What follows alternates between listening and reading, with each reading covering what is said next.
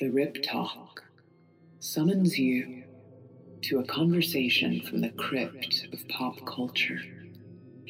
Gatekeepers Mark and Jamie resurrect the musical and artistic subcultures that brought them together in Omaha during the early aughts, with dark detours into the paranormal and the occult. Dance with them to the undead pulse of days gone by. From post-punk to poltergeists, theirs is a story of a cultural awakening at the end of days. Hello. I want you to get in a comfortable position. That can be sitting down. That can be laying in your bed. Or that can be driving. But you're going to have to close your eyes if you're driving, and you're probably not going to want to do that. So no. Whenever you get comfortable, I want you to take a couple deep breaths in. And then you can feel relaxation throughout your body. I want you to picture your childhood cul-de-sac, our neighborhood street. Once we're there, I want you to look around, but also I want you to notice the flickering street lights. Also, there's a fog coming in. Feel this feeling. You're scared. Good. Now, I want you to walk down the street. Notice the street sign. It's called Elm Street. Our Crybaby Lane. Once we're at this point of no return, I want you to take a right. That right has a house. You also notice that there's stairs.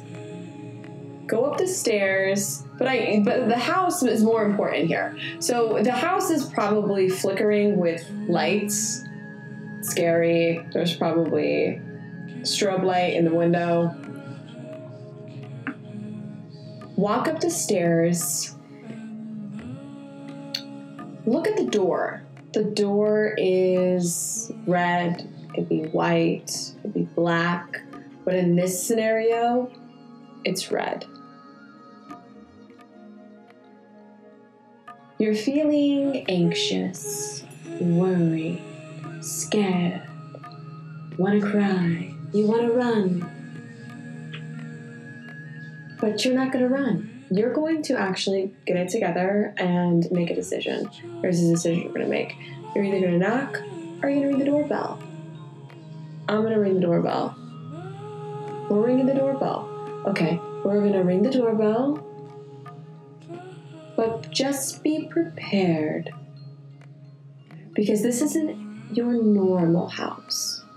This isn't just a scary house on the block. This is the haunted house.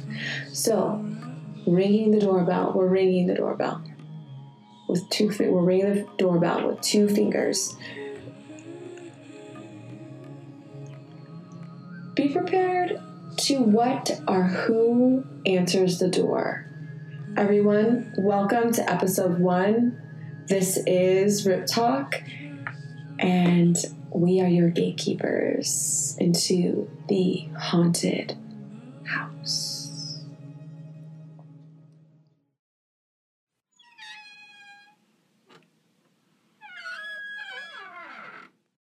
All right, moving forward, baby. So we kind of dove into this episode in terms of like, what does Halloween mean to you? And we talked about it and like what it means to Mark and I, aka Doc. But we also kind of got into like the theme, you know, it's a popular theme of haunted houses. And where did that come from? Why are we doing that? You know what I'm saying? It's like, where did that even come from? And so we wanted to take a deep dive into the unknown of the haunted house. I'm going to ring the doorbell, just like I told you guys. Do it. I'm ringing it. Are you ready? I'm ready. Okay, guys. So, haunted houses. Home was where the dead were mourned and where memories of their presence often remained. So, it is only natural to expect a house to be haunted. Or feel a presence lurking around the corners or down the halls. Today, just like I just said, we're going to ring that bell to ring, see ding, ding. Who opens the door to your nightmares. So, history lesson 101. You guys, it's the Great Depression.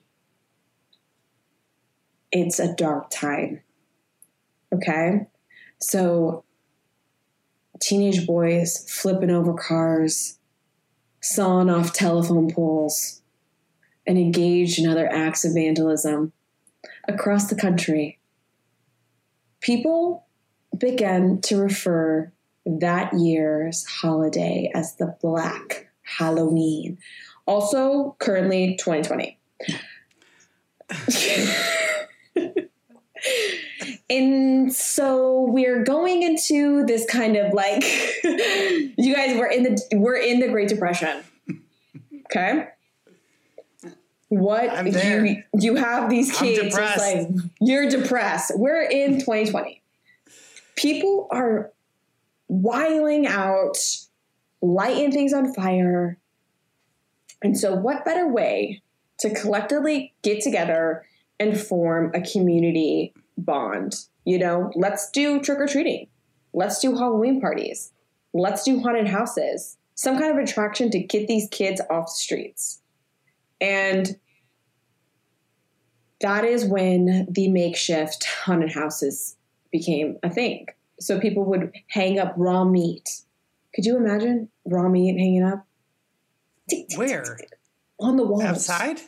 No, dude, on the wall. So like people had like, their house? They went to their local butcher and they're like, listen, Tony, give me a slice of that right there. I'm gonna get a shoulder of that pork. Don't make it too thick. I don't have a lot of money, but I need it to be skimpy. Whatever you have back there that no one's buying, I need it. So that's what people were doing. They were talking to their butcher. So the butcher was packing it up, wrapping it, packing it. And these people were going home and they were hanging it on their walls. And they're like, all right, we're hanging this meat up on the walls. And we're going to make it real scary. And then we're going to dim the lights. The lights were dimmed. And then whatever kind of things trickling down on your face, we can hang from the ceiling. So you were feeling, it was a sensory overload. If anyone had sensory issues at this point, like you were done. Like you were like, I'm out of here. You were either seizuring, you had a seizure, or you were like, you turned around immediately. So there was these things hanging like spider webs and stuff. And so sometimes, depending on what kind of house this might have been a barn. You had one of those things that were like moving around on the floor, so your floors felt like wiggly, you know? So this was, you know, people were doing this and they were just trying to make these like people so scared, and like they would have like these screams, like the demonic screams, so guests would feel like, you know, their experiences were so unreal. Like they didn't know anything, you know, like we're talking like early 1923, you know, like around there. So this was what was the haunted house. And obviously over time, The attractions got more professional. You know, you had people in character dressing up, scaring you, and then making it more like sceney, right? Like, I'm going to go to this haunted house and there's going to be, you know, a guy with, you know, a chainsaw and stuff like that. So they're just like pushing the boundaries. So that's in the Great Depression, and that kind of made the haunted attraction what it is. But everyone, here is the real thing. We are going to talk about haunted attractions today that were at one point actual haunted houses. So these people got smart and they're like, we're going to make it a double header here. They're like, yes, this is More haunted. bang for our buck. Exactly. Okay, so check this out. I'm going to be talking about Mystery Manor. Mystery Manor is the oldest running haunted attraction in Omaha, Nebraska. Everyone here, you guys, everyone who's listening that's from Omaha, you guys are like, yep, know that. And so a little history check on that. So before it was owned and ran like a house, it had some traumatic stuff happen to it. Okay. So like in the early 1900s, so it was like 1910 to 1916, it was a tuberculosis hospice, like TB. So like TB was running rampant back then. And that's what it's a pretty big, it was kind of like a big place. So people, they would use this house and people would come there. And if you had TB, like that's where you would go to essentially die. And so through that range, like 6 years, 296 people died. Okay. So that's insane. That's a lot of people in this house. So then it got turned into apartment buildings, like not an apartment building, but like inside that, like, you know, they sectioned it off to apartments. And it was kind of like so it was an apartment building, but also, I don't know really, like it could have been something darker than that. Like, I don't know what they were running in those apartments, but story has it that a mom and her child were living there and they got murdered in one of these apartments. So you have like 296 people dying, and then you have this like traumatic death also. You know, also dying from TB is traumatic. And so the death count is currently at 2. Let's bring it up to 300 because we don't really know what's going on. So, okay. So you have the mom and the little boy dying, and then I don't know because I'm not like a historian, and like when I go and look for this, it's kind of like vague. But what I'm gathering from this was after the TB happened and like they then moved it into individual apartments, it was ran as like more of like a sex worker house. Do you know what I'm saying? Like a brothel. And so a lot of things happened back then in the day, you know, like, and also no one had control over like alcoholism. Like it was like, that's what people weren't even drinking water. They were just drinking whiskey. So can you imagine like going to a brothel and having so many, like you form emotions, you form relationships with people, but this is like their job. You know what I'm saying? So people get crazy and like they murder. So that's what happened, I'm thinking. And was a really dark time. So these people are just getting chopped up there. And along with that,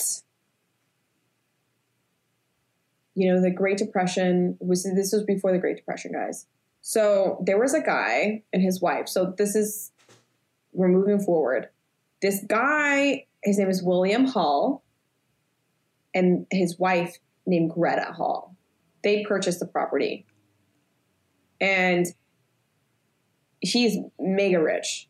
He has like stocks on stocks. You know, like he's just like, this is it. I'm living He's this stocking. life. He's stocking it up.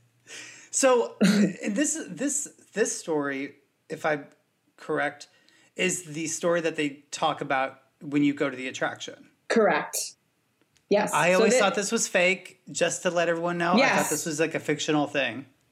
Yes. Yes.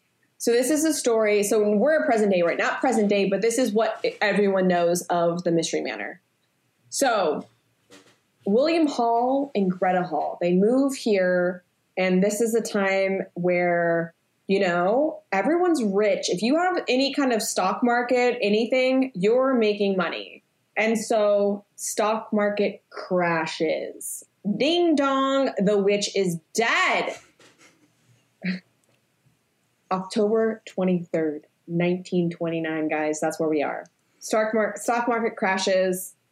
And it's claimed that William, like any normal human being, like all of your investments and all of your money, like, can you imagine being so rich at that time when it was just like pennies to live? You know what I'm saying? Like everything that you've owned or all of your monies, it's gone like that. And so he has a mental meltdown along with everyone else. Everyone at this time, right, Doc? It's like everyone is losing it.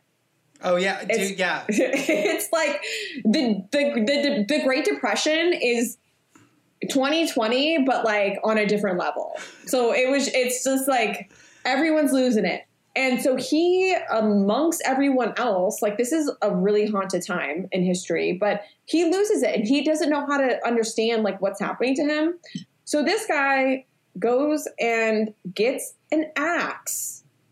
And this was like an actual like traditional murder weapon at this point in time, like in that era for some reason. Well, they didn't really have, I don't know. Anyways, he gets his axe, chops his wife up into all of these pieces and buries her in the front lawn, not the back, not the side, not in the cornfields, nothing in the front lawn. So that you already know this guy's unhinged because things are not adding up. Like a normal person would be like, I'm probably not gonna chop up my wife and bury her in the front lawn. I would hope not. You know what I'm saying? It's like, okay, guy, you're out of here. So he does that, and then a week later, her brother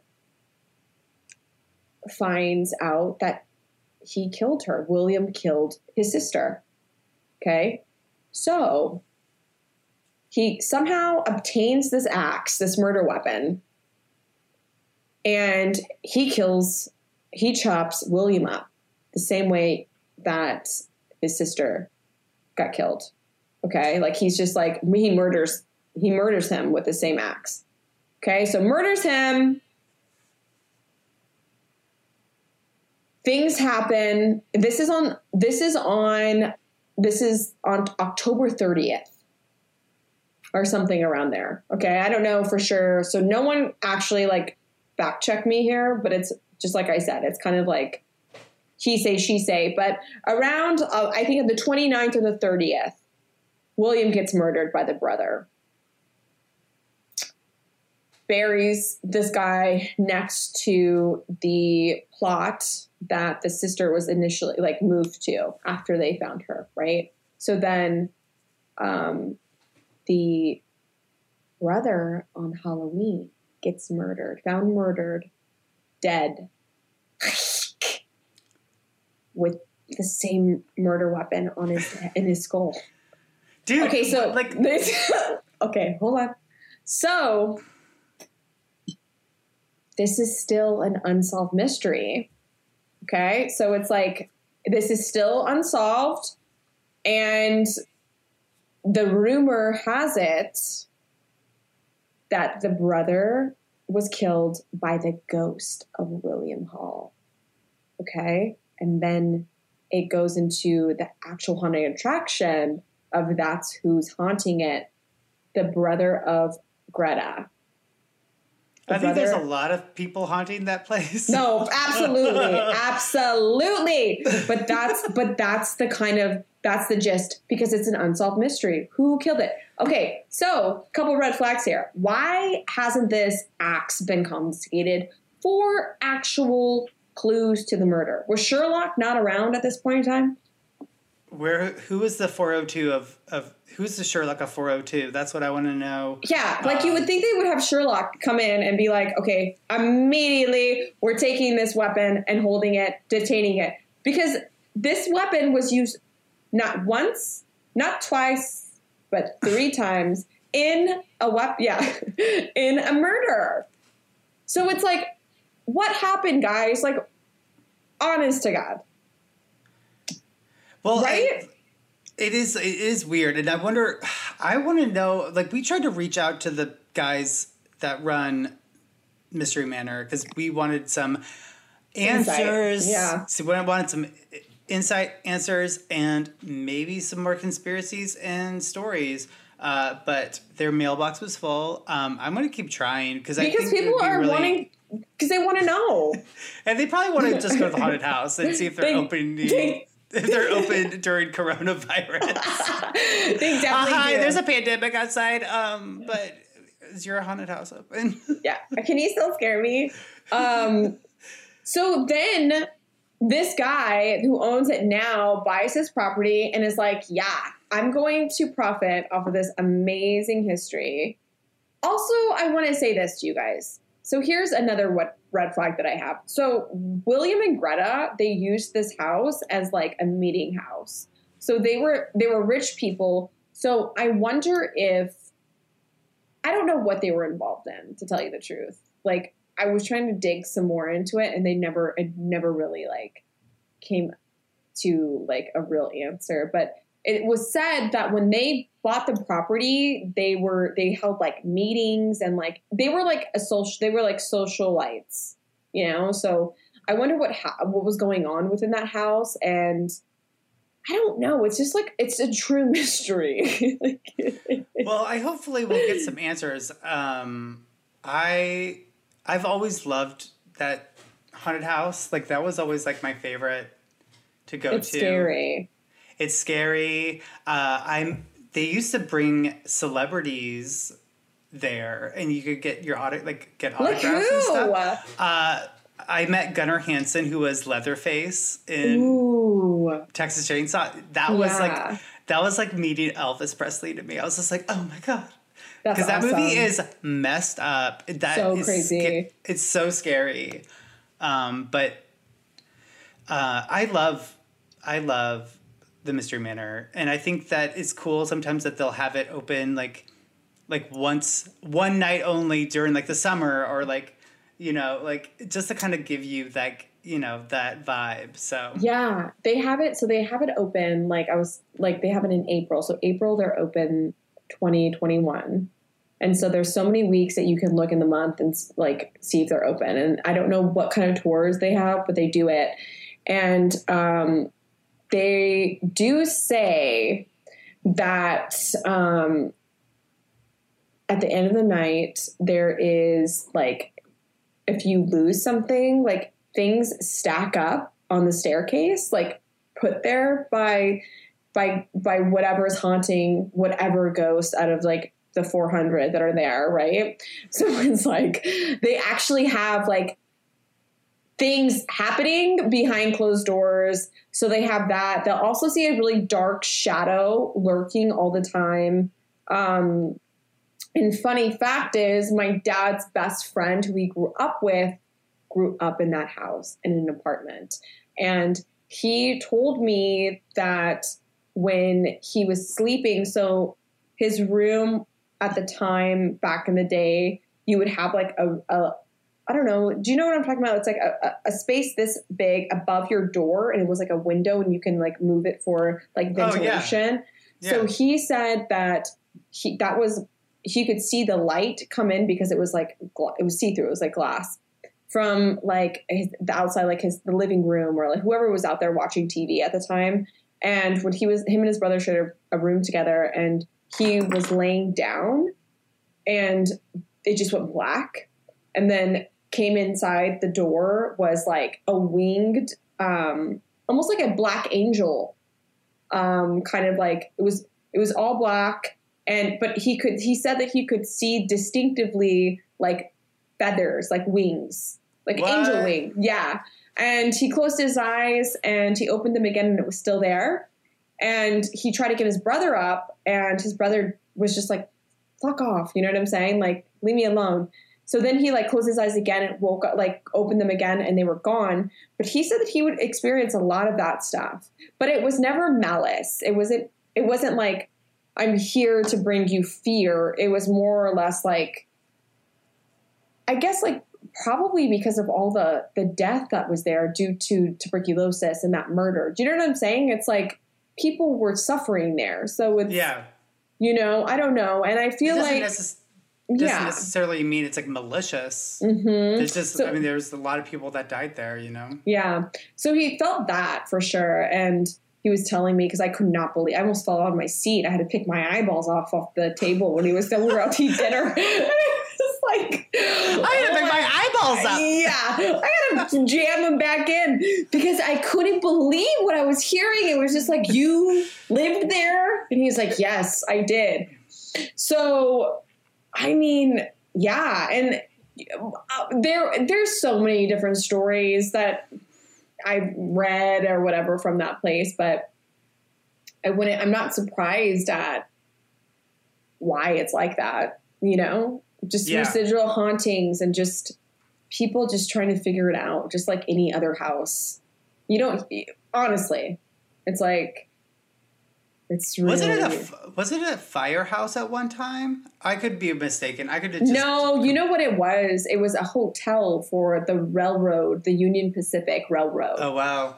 So that's also, it was like an apartment kind of hotel that they would go, because we live in an area where the Union Pacific, the railroad is like, it's like on the way, right? In Omaha. And so people would just be like, yeah, I'm staying the night here tonight because I'm working and I need a place to stay. So they would house that. So just like I said, like there's probably so much more that we don't even know that went on in that house. And it's so old and there's so much history and trafficking that's going on. So, it's crazy. But yes, they do experience a lot of hauntings today within that space. And the guy who owns it just is a complete genius for buying that property and turning it into a haunted attraction. And I think that's so, I don't know why I'm attracted to the fact that there was a real haunted house and it was turned into a haunted attraction. Yeah. I mean, it's kind of like prime real estate for exactly. that type of like, well, I mean, it is what it is. So we might as well, you know, get a few coins out of it. But, I know, when me and Jamie were doing research for this episode, I brought up this story to her about I was at Funplex, which is like an amusement park in Omaha. A water park. Water park, but they have like a water park and some like rides or, you know, it's like whatever. But they were doing like haunted like houses during like the Halloween season. And I went to it, and the house that I went through was really scary, and it was like really spooky. It was very like demonic based like stuff. And we got out of the attraction, and I was talking to like the woman that ran like the ticket booth or whatever, and this employee that was working inside the haunted house came out and was like, "Oh, we need to get a broom and a something to like, you know, pick up debris because another glass just got thrown." And I was like looking at the person, I was like, what? And they're like, oh yeah. So ever since we started doing haunted houses, like, we've been getting like paranormal activity. And I'm like, oh, okay. Like that's normal. But like, so we brought up the question and we were thinking about it was like, if you create a haunted house, are you essentially opening like a portal or a gateway to like actual paranormal activity? Yeah, because of all the energy that you're releasing and like you are harboring. Is that a breeding ground for a haunted house? Do you know what I'm saying? Like you can look at the, you know, a lot of paranormal activity in houses like poltergeists And it's because of that person is essentially breeding that, you know? So why wouldn't that happen in a haunted house attraction? Yeah. So it's kind of crazy. Well, and it's just like, especially because it's like, haunted houses and like attractions are like theatrical. Mm-hmm. They're like theaters, but they're like, and it's almost like, oh, even like this theatrical thing that I'm doing, am I unknowingly participating in like true occult rituals and like opening something up? I don't know. That's for you to decide. So that's for you to decide, baby. I mean, I'm kind of into it though. I'm like, yeah, sign me the fuck up. I'm obviously paying full price for this. I don't care. I'm in it. But it's scary though. Can you tell? Oh my God, you guys are going to lose it. Your eyeballs might drop out of your skulls. For sure. But Mark was telling me that he went to a Christian haunted yes. You guys I think they're called horror houses or something. Rightfully so. And somebody told me that there was like a Christian haunted house that was being run in Omaha. And I'm like, well, I want to go to this because I am a recovering Catholic and I want to know what this is all about.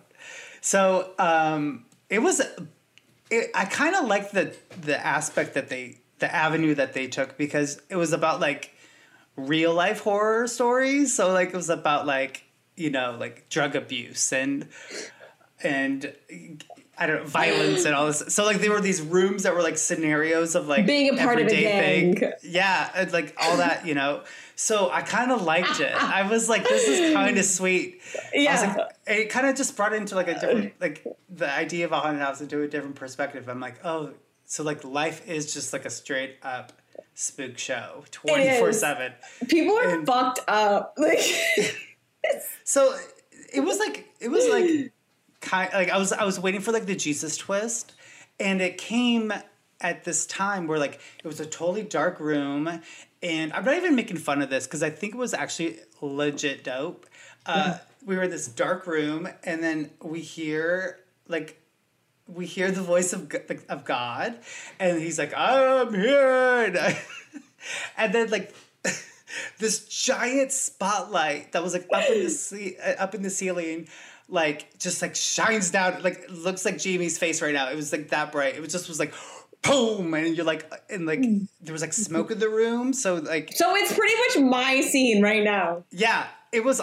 It looked very like, I don't know, it just like felt very theatrical and very like, I was like, I'm fucking here for this. And then there was people crying and like, I mean, people were like losing their minds. I was perfectly fine.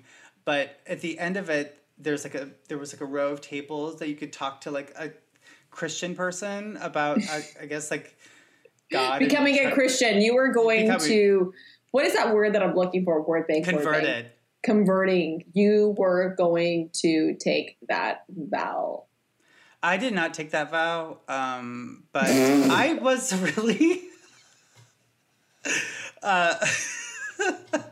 I did love it. Like, and I'm not even like making fun of it. I actually thought it was a really smart idea, and it's a good way of getting kids to not be so bad. Like, I think that's just organized religion, right? Like they scare you. They're like, let's play mind tricks and let's give them the worst case scenarios, and so they can convert themselves to us, and we have control. Well, then I guess you could essentially call it like a mind trick. It was a mind attraction. Trick. It was a mind trick attraction. So that's horrifying. My take. That's my take on like Christian haunted houses. I'm a big fan of them. There is a documentary about them. I think it was made in like 2002. I have not seen it, but I think I'm going to. What's it called? I think it's called Horror House. So I'm gonna give it a whirl. You're gonna dip your toes. You're gonna dip it and skip it. You might skip it. You might not skip it. Is it gonna be a trick or is it gonna be a treat? I don't know. I'm gonna have to find out. Yeah, there's this also while we're on the topic, but there's this Christian camp called is it called Camp Hope? In like the middle of Nebraska? Like I don't if you're know. going to it, you guys, legit, I think there was a reality TV show that was filmed there. And it's so crazy to me. Okay, we got to get off. We got to get moving. We cannot be on this. So yes, that was that.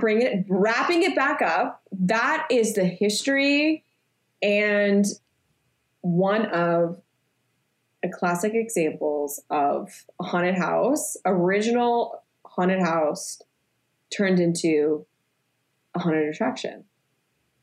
And Well, so it's cool. There's I so think many of them though. I think it's pretty. I mean, that's another thing is like I wonder what the possibilities or like the probability of haunted attractions being haunted or like being on like haunted ground prior or whatever. But I thought it was great, and I mean, I like that kind of stuff. I like backstory and I like folklore. I like knowing. Who knows if it's like anything is fabricated or urban legend or so. It's an unsolved mystery, and I'm always down for that. Yeah, I love it. It's a true unsolved mystery. Do you like that effect? Was that like a flame? Yeah, there's Jamie. You're like the fire starter. I am fire starter. Fires with gasoline. I love it. So also, I think that we should dip into what is the making of trick-or-treating or Halloween day. Do you have that scoop for me? Listen, I got some information I would like to share with you. It's pretty it's pretty hot, okay? It's hot. When we think about Halloween, we think about trick-or-treating. I'm like, well, where does that concept of trick-or-treat mean? Like, where did that come from? Yeah. And like going back on the theme of this this episode, we're talking about like the things that we do in preparation for the big day. And I was doing my research and I came upon a night that I was not familiar with and that many Americans also do not know what this is, and it only occurs in a few states in the United States, and it's called Mischief Night, or it goes also by a name called, like they have a Devil's Night, Gate Night, they have some other, Cabbage Night was another one that I was looking at. Yeah, I love Gate Night. I do too, yeah, like, welcome to Gate Night. Like, it's like... Hey everyone, welcome to Game Night. This is what's happening tonight and only tonight. So make sure you close that gate. The gate is open. Yeah. It sounds like something that would be like a football. Something. Like some kind of sport, right? Yes, yeah. Welcome to Game Night. Okay. So, anyways, Perfect. so it's called Mischief Night, and what it is that essentially I'm going to be reading some of my notes. So if I'm looking down and I'm looking crazy, you know why. So Mischief Night, it occurs on the night before Halloween, so it'd be October 30th. So during this night, people are known, like children and teenagers are known to cause minor mischief, TPing houses, egging cars, putting shaving cream on cars, like minor acts of vandalism. Still illegal, but this is what they did. Illegal but fun. Yeah, but like nothing destructive. No one got harmed. Well, or I will get to that. Okay. So I essentially, you're jumping ahead, Jamie. Let me. All right. Let me give you a trip. Let me give you, we're taking this journey. Okay. I'm going to pipe it now. Where's your claw? There. Snap it. So, Mischief Night, when I was doing my research, I actually found out that this was actually a night that was, that occurred in Europe. That's where it actually started. And the first ever cases of Mischief Night started around 1790, and it involved a school in Oxford where these students were studying under this headmaster who was putting on a play that revolved around the themes of like pranks and tricks during a night called Mischief Night. AK also told, this is who taught us our life. The headmaster. Yeah. I love that name, headmaster. Yeah. It's so dignified. Do you know what I mean? Like, oh yeah. The headmaster. That's my goal, is to be a headmaster. So, so the intersection though of Mischief Night and Halloween, it kind of started shifting. Oh, I would like to also preface that this night didn't necessarily start on the night before Halloween. It actually was the night before May 1st. So the night before May Day. And so it was the same kind of concepts, the same kind of tricks, the same kinds of pranks that were going on. But the night then shifted and moved to the night, let me see what I have down here, November 4th. So that was the night before Guy Fawkes Night, which is like some kind of night that people celebrate in honor of people trying to like burn down the Houses of Parliament, I believe. It's like V and Vendetta. If you've seen that, you know what it's about. It's like gunpowder. I thought it was like gunpowder. Yeah, like yeah. They have that. They call it that, and they also call it Bonfire Night. So they have a few different names for it. But the people that immigrated from Europe that came here in the 19th century still like would somewhat celebrate Guy Fawkes Day. So that's how the holiday came to America and was celebrated in November. And then I don't know exactly the true, way that these got threaded into the night before Halloween, but a lot of people do say that it was in retaliation from Black Tuesday, which is essentially like the beginning of the Great Depression. So who knows if that, that major day affected, I'm sure it affected everybody, and everybody was like in an uprising. The Great Depression really, I feel like, pushed people to limits of like, well, what are we going through now? It's like people are being taken away from their occupation and they're not able to work, and they're, their businesses are closing. So it's just like, essentially that's what was going on. Right. So yeah, it's crazy. So also like during like the 20s and the 30s, Halloween became like this like festive like night where people would dress up, and it's a traditional Halloween that we hold. Yeah. So from what the research I was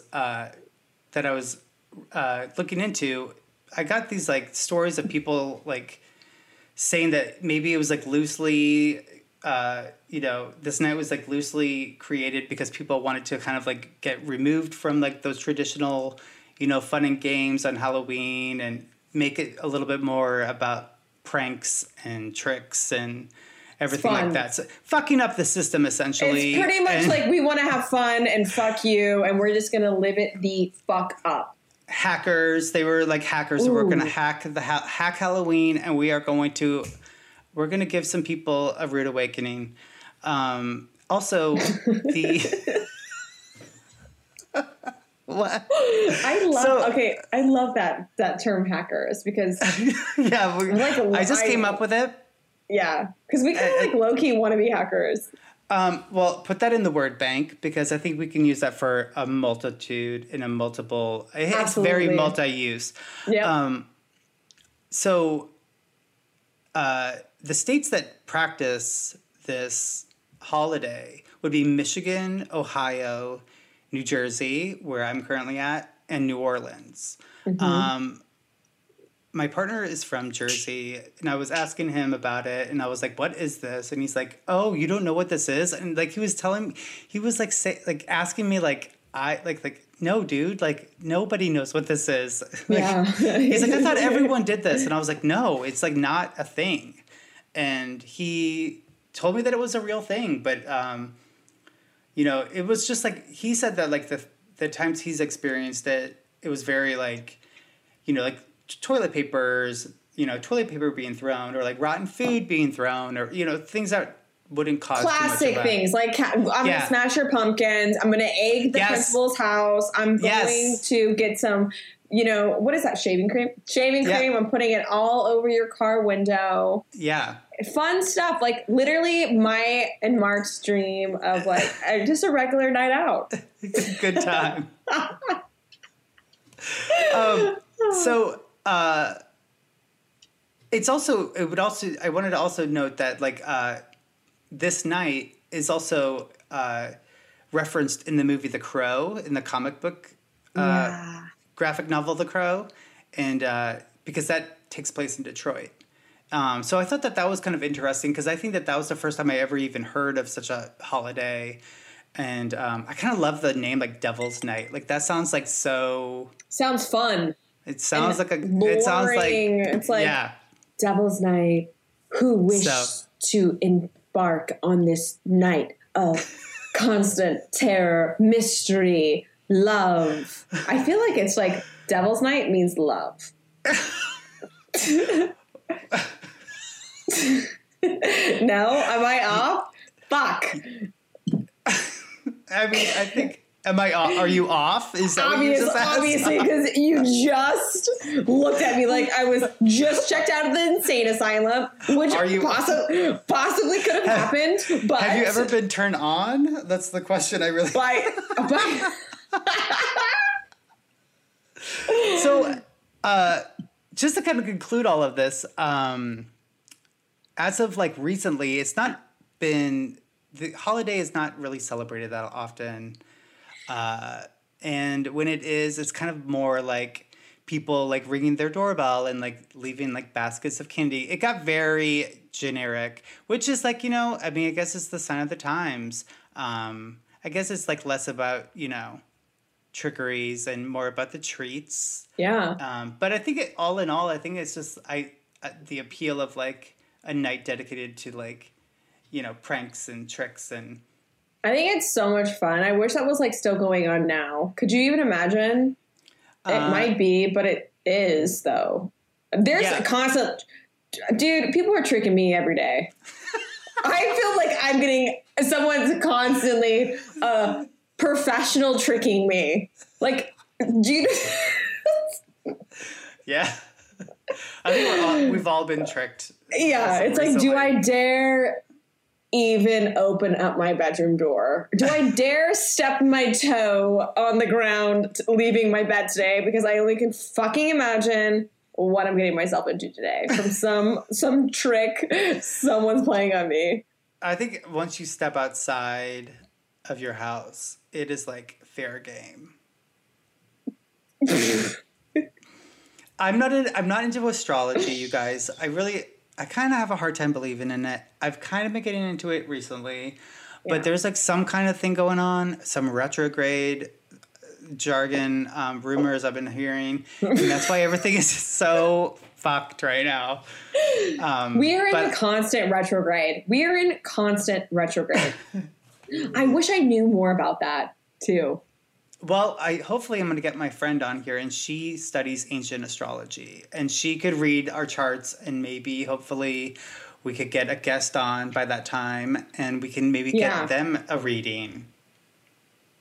Well, so we really need to get our shit together is what we're saying, and we're going to have someone come on here professionally that's going to read our charts and really point us in the right direction that we need to be in. Right? They're gonna look at their chart and they're gonna be like, you should have done this 20 years ago. I'm like, yeah. All right, yeah. I see 2003. There's a dip in your chart. That's where you lost your way. That's where you fucked up. And you continue to fuck up because if you can see, it keeps on going in the red. Yeah, there's no as you can see in the graph, it goes down. It just keeps going down. Yeah. Yeah. Yep. The trajectory is just going. In other news, today you just fucked up again. So it's like, I think it's illusions and denial.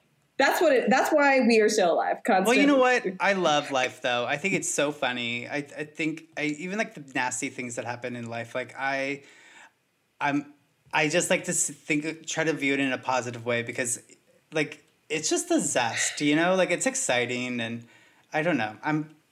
I hear you. You know, but. How much complaining can we do, especially during the quarantine? Exactly. We got this. We got each other. This is, I mean, I couldn't ask for a better thing right now. You guys, seriously. So there's a lot going on in both of our lives. But the things that Mark and I say to each other, it's just like so out of touch with reality just because we try to like stay positive.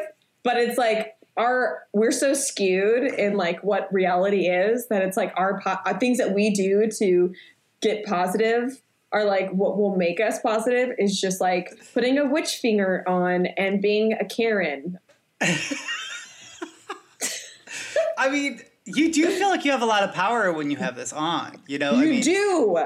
I posted on my Instagram the other day about my love for witch fingers. Like, when I was little, I had a green witch finger. It had a wart on the knuckle, and then like a red painted tip fingernail. Yeah. And I used to wear that thing everywhere. Like, I mean, it was like it made me feel like good. Beautiful. You know? It made you feel like you have power. Yeah. It made you feel like you can just tackle things. Like, this is something that you need to fix this issue now. Figure it out. I mean, how are you going to make it right? Well, I just hope everyone has a witch finger. I hope everyone can find the love and the appreciation for life as I did in that witch finger. Yeah, the witch finger is a real thing. It's a power move. And I feel like it's true. It's a true thing, right? Like I feel like an executive of some kind of corporation when I'm wearing this. Absolutely. You know, like, I don't know. Turn it around now, right now. You're talking to me? I don't think so, Turn it around. Absolutely, you're not talking to me. I like it. I'm trying to make my Gatorade bottle. I'm trying to make it a popular thing. So. I'm trying to make moves. I'm trying to make it like I feel like every time you bring it over to her face, it just disappears. It's because I have the green screen on. But I kind of like that it disappears. It's like some kind of sorcery. I know, it's a sorcerer in the backdrop. It is really funny. I did want to ask you a question. Okay.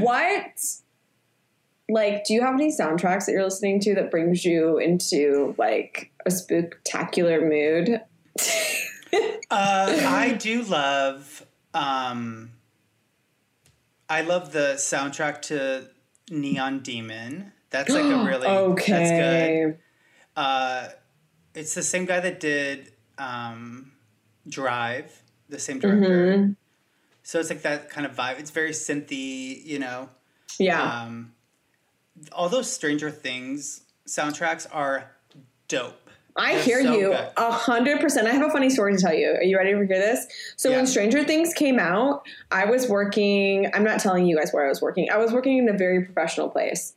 And my boss, I'm walking down the hallway and I had to show him something. And I'm knocking, no one's coming to the door. And I'm just like, what is going on? I knock a little more, nothing. So I try the door handle. Yet, do I know the door handle goes, door opens. I could hear music, but I didn't know what it was.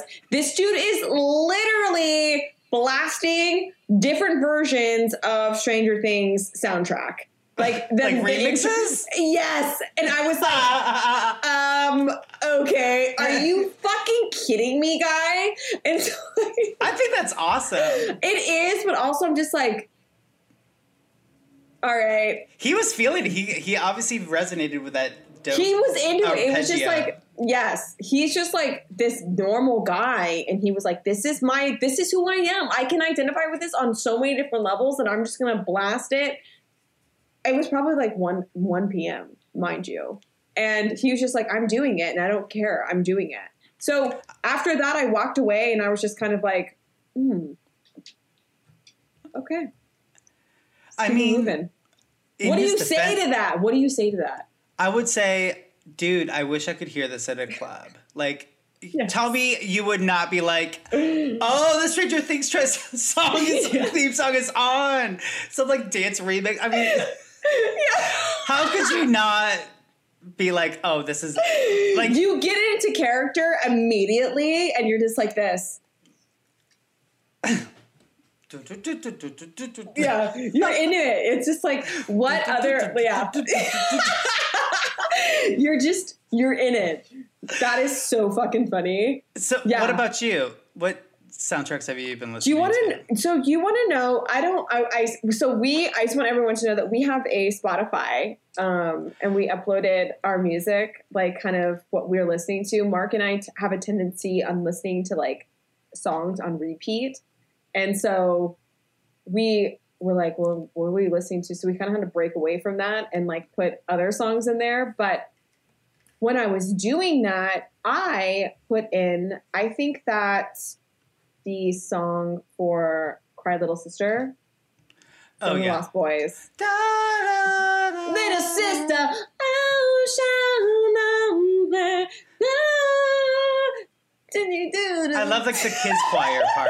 I was just trying to sing that, yeah. I don't know the words, but it's so like euphoric. It's like so, give me the choir, give me the crypt sounds, give me the church, the darkness, where I'm just like, thank you. Here we fucking go. We're blasting off. Like that's where I'm at, and that song hits it every time. And also my name's in that song. It's just like that's what I'm into. You're like, cry, little sister. Cry, little sister, thou shalt not. I want to say, is it fall? I don't know. I think it is. I think it is fall. But yeah, that's it. I listen to that song quite often, mind you. And every time I'm just like this. Yeah. I feel very, like I was connected. In a church. Yeah. Yeah, you're connected. It makes me feel, it's like, but you're connected to that Holy One. The Holy One, whatever that thine who shall be. That thine shall who. Okay. Speaking about the podcast or the Spotify playlist, so we decided that we were going to make a new playlist for every episode that we have. Yeah. And it has just like loose themes, but I think I'm going to like throw in some like wrenches into the machine and throw in some like Ace of Base every once in a while because love it. Who doesn't need that in their life? But it's all a lot of like, just things like get you into the season. If you're feeling even spooky in the summertime, it's going to be a lit soundtrack for your lifestyle. Yeah. And even if it's not, it's also just like, it's a mood. It's just like 100%. You're fucking feeling it. You're just like, yes, I'm hanging from the fucking ceilings right now. And like a vampire bat. Yeah, I'm here. I'm in love with the devil. What about it? I do really like your backdrop. Your backdrop. Do you? I really like the smoke. I'm so happy. I really do. Can you guys? I want you guys to really see it. I'm trying to do. Buffy the Vampire Slayer is the best show ever created. Oh my God. And I want everyone to just really take some time and to give it a couple times to look at this, because I know the first literal fucking show, like the first episode, looks like it was filmed on a calculator, like a T4, one of those T9s or T4s or one of those Texas calculators. You know what I'm talking about? Where you can plug it up and you have at the time it was like head of technology. It's like, you want a T4? Oh, fuck yeah. You can send me cheat sheets. Texas Instruments. Yep. That's what episode 1 for Buffy was filmed on. That's what it was filmed on a calculator. Take a look, take a dip. Mark tonight, look at it. It was very weird. It was also very like intriguing. You're just like, where is this person going with this? I love it. Well, here's the thing. I was always a big fan of the movie when the movie came out because I loved Christy Swanson. I wanted all those clothes. Yep. I thought that Pee Wee Herman was in it. So you really couldn't. Oh, and Luke Perry was in it. Luke Perry. I mean, come on, guys. Like, that movie, why didn't we talk about that? Buffy, the movie... is good. And I get mad when there's, like, fans of the TV show that don't like the movie because... Yeah, same. I'm an OG, baby. I saw that thing in the theaters. So... But I love both of them. Yeah, they're definitely different. What I love most is when Buffy actually fell in love with Spike. And, like, Spike was her companion. And it's like... You don't like that? No, I mean, I do, but like... He courted her for so long. He was courting Buffy. Spike courted Buffy when Angel was fucking out and about being Sherlock, and they got to it. And then when Buffy's mom died...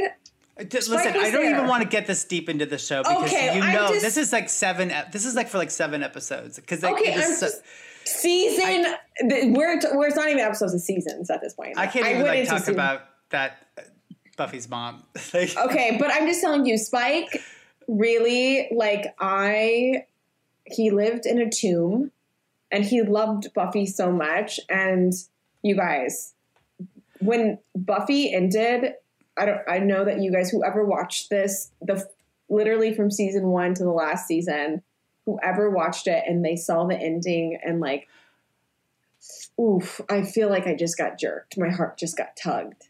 I felt the witch claw. I felt the witch finger poking my heart. You need to go. You need to get wrapped back into this. Okay. I don't even want to talk about. I think we need to save at least 3 episodes dedicated to the series because it is so good. It's the best written, most. Oh. It was so progressive for its time. Absolutely. And it opened so many. Twin Peaks changed television. For sure. And I believe that like the next transition of that change was Buffy the Vampire Slayer. Because I think they were the first ones to do a musical episode. I could be wrong on that. I'm sure. I don't know, but and also Buffy's fan base is like deep, you guys. Like we'll get a Buffy's expert on here and they can tell us like an encyclopedia of the show. Oh yeah. It is a real thing. And anyways, Spike's behind me. I love Spike.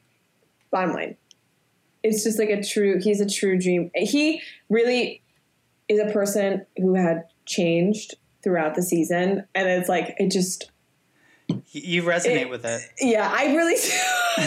He was such a fucking asshole. And then like over time just became this like beautiful person. I'm trying guys to do that to myself. Well, moving forward, please. Moving forward, JV. You need a moment? That's pretty much all I have to say about, I don't know, for our first episode. Me too. We have, so what we have for you guys is, we talked about our Spotify. We also have an email that you guys can send us emails and maybe pick up some of the questions that we had in what we provided for you guys today. And also give us feedback. Give us stories that you guys want us to talk about, topics, just like fun stuff, or even just write us and we can just, I don't know, read it out. We're going to obviously read them, but we just want to hear from you guys and if you even want to talk about how stupid your fucking day is, tell us. We're here for it. Yeah. We're here. We like that. We like that kind of stuff. Because Mark and I struggle every day. Every single day. I mean, who doesn't? But yeah. I think we're just more vocal about it. We're just like, but we're also highly dramatic. So take that for what it is. Take it for what it is, everyone. everyone, go out and get your 8-pack of witch fingers at Target for $1. They glow in the dark. Put it on. Feel empowered. Listen to the fucking Stranger Things soundtrack. Club remix. The club remix. And just let it loose and let us help you get to that point, because we are already there. So if you want us to join you, fucking write us emails, let us know what's up. But that is conclusion to episode 1. Thanks to you guys. It's been a lot of fun. Yeah, thanks guys. This is just like Mark said, it was a lot of fun, and we are going to be working on episode 2 soon, so we'll let you guys know. So just look out for it. Hopefully we'll have it done by Halloween. If not, then we'll have it after Halloween, and we're just going to carry the tradition on. Yes. So, from your gatekeepers, Jamie and Mark, we are signing off. Pleasant nightmares. Pleasant nightmares.